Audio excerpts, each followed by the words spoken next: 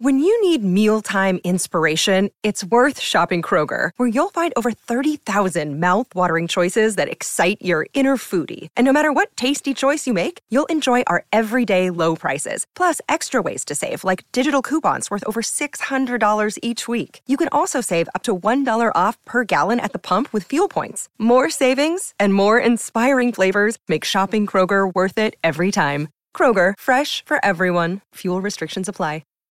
Hey everyone, my name's Chris Lambert. On this channel, we talk Kanye West, and DJ Khaled surprised everybody when he released the track list for God Did, which just came out 22 minutes ago, and it included Use This Gospel Remix. This is a song that we had heard about for a couple years, as Ye tweeted out in 2020 a thank you to Eminem for recording on the remix that Dre was doing, as Dr. Dre was doing a Jesus is King 2 remix version of the album, and this was a song that people have been anticipating for years, and it finally came out.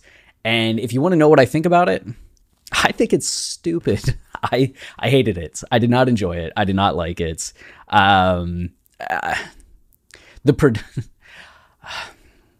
me gather myself. I don't want to go like too hard, because I did just listen to it a few times through, and I have a lot of, very hot take thoughts, but Dre's production is just like reaching into a bucket of sounds, taking them out and throwing them into the song to see what sticks. There's an epic quality to it, but it's very much the opposite approach. A lot of Jesus is King, a lot of like post Life of Pablo Ye was Ye really stripping out a lot of sounds. People talk about Yeezus as a minimalist album, or The Life of Pablo has a lot of minimalism elements to it in terms of just song length and kind of deconstructing the typical version of an album, having like 3 to 4 minute songs. We have a lot of 2-minute songs. A lot of thoughts are expressed very quickly on The Life of Pablo, but Ye, Kids See Ghosts, and Jesus is King were Ye really stripping down his albums and his songs,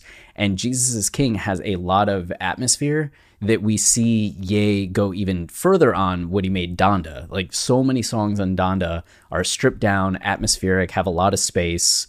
You listen to any song on Donda, any song on Jesus is King, and then listen to Use This Gospel Remix, and Use This Gospel Remix is just chaos, madness. It's just all these sounds blocking each other out, building on each other. Like the most peaceful parts are the parts from the original song. That's just Ye doing the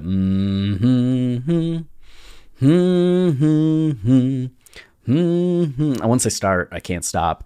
And then the chorus is just still like pretty. Ye's vocals are very forward, but by the time you get to Eminem doing Eminem's thing and Dre doing Dre's thing, the two are in such dynamic opposition as Dre's production buries Eminem's vocals. Eminem almost sounds like he's talking through one of those speakers that change your voice into a robot sound.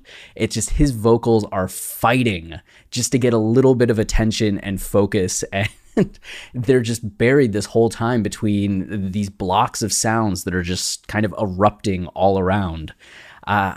And then Eminem's verse, lyrically, it's fine, right? There's some clever things. He's on topic. He's really talking religion and God, and it fits the theme of Use This Gospel. You can see him being like, I'm holding on, but I don't know if I can take it much longer.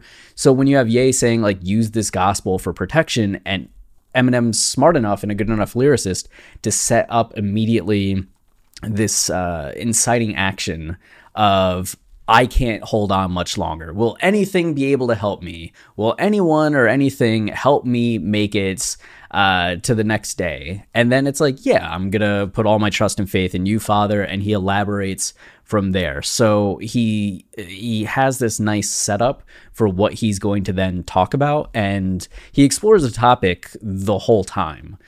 Which is really good and something that a lot of featured artists don't typically do. They're like, "What's the song about?" "Oh, it's about your mom." "All right, I'm gonna rap about some rims." And you're like, "Well, okay." But at least they bring some energy, you know. This verse, though, the thing that bothers me about it is that M's using the same staccato flow that I've heard him use I think 1,000 times since 2010. When did Recovery come out? It's like the same flow from Recovery over and over and over again. I'm holding on, but I don't know if I can. I can't do it, but wave for them in your face and then come in extra straight. And that's why they make them rectangular. I can't do Eminem's flow. I'm not a rapper. I'm a talker. I'm not a rapper. I'm a talker. But I can't do Eminem's flow. But you know the flow. You've heard the flow. You've heard this exact same flow. And that gets frustrating because it's like he's saying a lot of good stuff, but it's being delivered in the same way that I've heard him deliver so many things over the years. So I'm not getting anything from Eminem that I want to get from Eminem. And while there's like good rapping, it's essentially Eminem 101 at this point. And there's nothing really in terms of like bars that are extra like, oh, look what M did. Nothing like Eminem's verse on Forever. Like that verse on Forever, it doesn't matter if he's using the same flow or not because the bars are just so good. These aren't those. These are not those. So it's like you're getting exactly what you'd expect from intro to Eminem. You're getting Dr. Dre, I guess, in like an experimental phase and just being like, I'm going to go fully on vibe and not anything else. I'm just going to, let my raw feelings make it into the music. I just watched David Lynch's Inland Empire, which I thought was going to be this amazing, like climactic 3-hour movie. It's the last movie David Lynch has ever made. And it's David Lynch really saying like F you to Hollywood and not doing any of the normal things that a movie should do, especially by a filmmaker that's as acclaimed as David Lynch, especially after Mulholland Drive. Mulholland Drive is a trippy, weird movie, but it still kind of plays by some of Hollywood's rules. Inland Empire does not, and it's madness, and I hated it. And this is Dr. Dre's Inland Empire. I don't know if anyone else will make that claim. I don't think you're going to be opening up some like review of this song and somebody's going to be like, I think this is Dr. Dre's Inland Empire and mean it as a criticism. I'm not saying that's a good thing. I think this is madness and not Dre bringing his best to the table to the point where I understand why Ye wouldn't release this song, why he would hear this and be like, cool. Thank you all very much. I'm going to put this in the vault, not the vault, but, we'll release it when we release it and just giving it to Khaled. Painful. I found this like legitimately painful and to the point where I may never, ever listen to it again. The fact that it's something that for so long I wanted to hear and now it's finally here and turns out I could have gone the rest of my life never hearing it and that would have been okay. But, knowing is 99% of the battle. Now I know. I've heard it. I know I don't have to build up. We were just making a video where we're talking like, oh, is this going to have Law of Attraction? Is this going to have Ye's Law of Attraction verse? No, fool. No, not at all. Not even... I mean, a little bit, since the Use This Gospel verse is like a revamp of the Law of Attraction verse. So a little bit. Saying not even a little bit would be a lie, but wow. And then what like people like inside info people were saying that it's Ye's verse from another song is going to be on the song. We don't even get a Ye verse. It's just the same thing we've heard from Kanye. I didn't even talk about that. It's just Kanye doing his typical thing that we heard on the other song. So it's like we're not getting anything new from Ye. We're getting decent Eminem lyrics, but nothing that's like groundbreaking lyricism, and then we're getting a typical M flow, and it's like the most randomized Dr. Dre, like to the point where I'm not even sure Dr. Dre did the production, and maybe I'm just really like upsetting somebody that did do the production where they're like, man, that kid dunked on me, that stupid guy dunked on me, at which point I'm sorry, and Dre, I'm also sorry, but Dre, you know what this is. Man.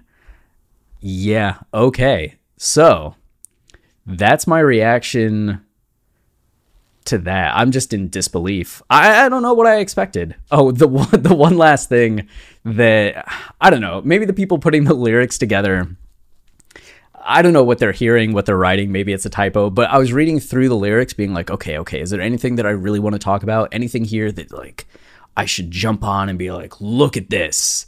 And I'm just reading the Chamber of Commerce line is just one of those things where, oh no, I don't want to, no. The Chamber of Commerce line is just something where it's just like, one of those things that Eminem fans, and Ye has them all the time too. Like Ye has the thing that people that hate on Ye lyrics are like, what about that one? And Kanye fans are like, well, you know, that's tongue in cheek. That's good fun. Well, he's just like having a good time. He likes to make cheesy lines sometimes. Or you have me that'll make a whole ass podcast with Travis about it.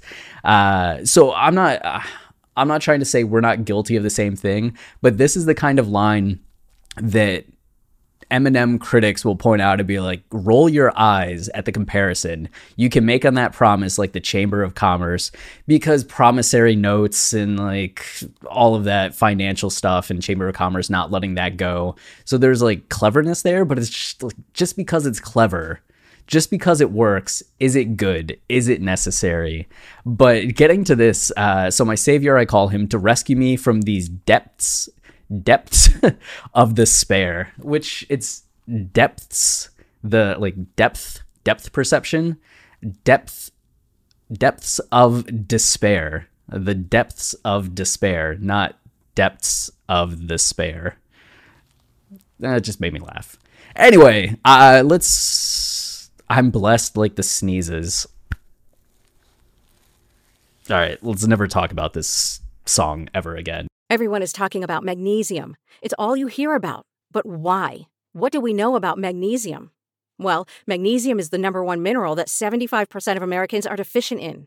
If you are a woman over 35, magnesium will help you rediscover balance, energy, and vitality. Magnesium supports more than 300 enzymatic reactions in your body, including those involved in hormonal balance.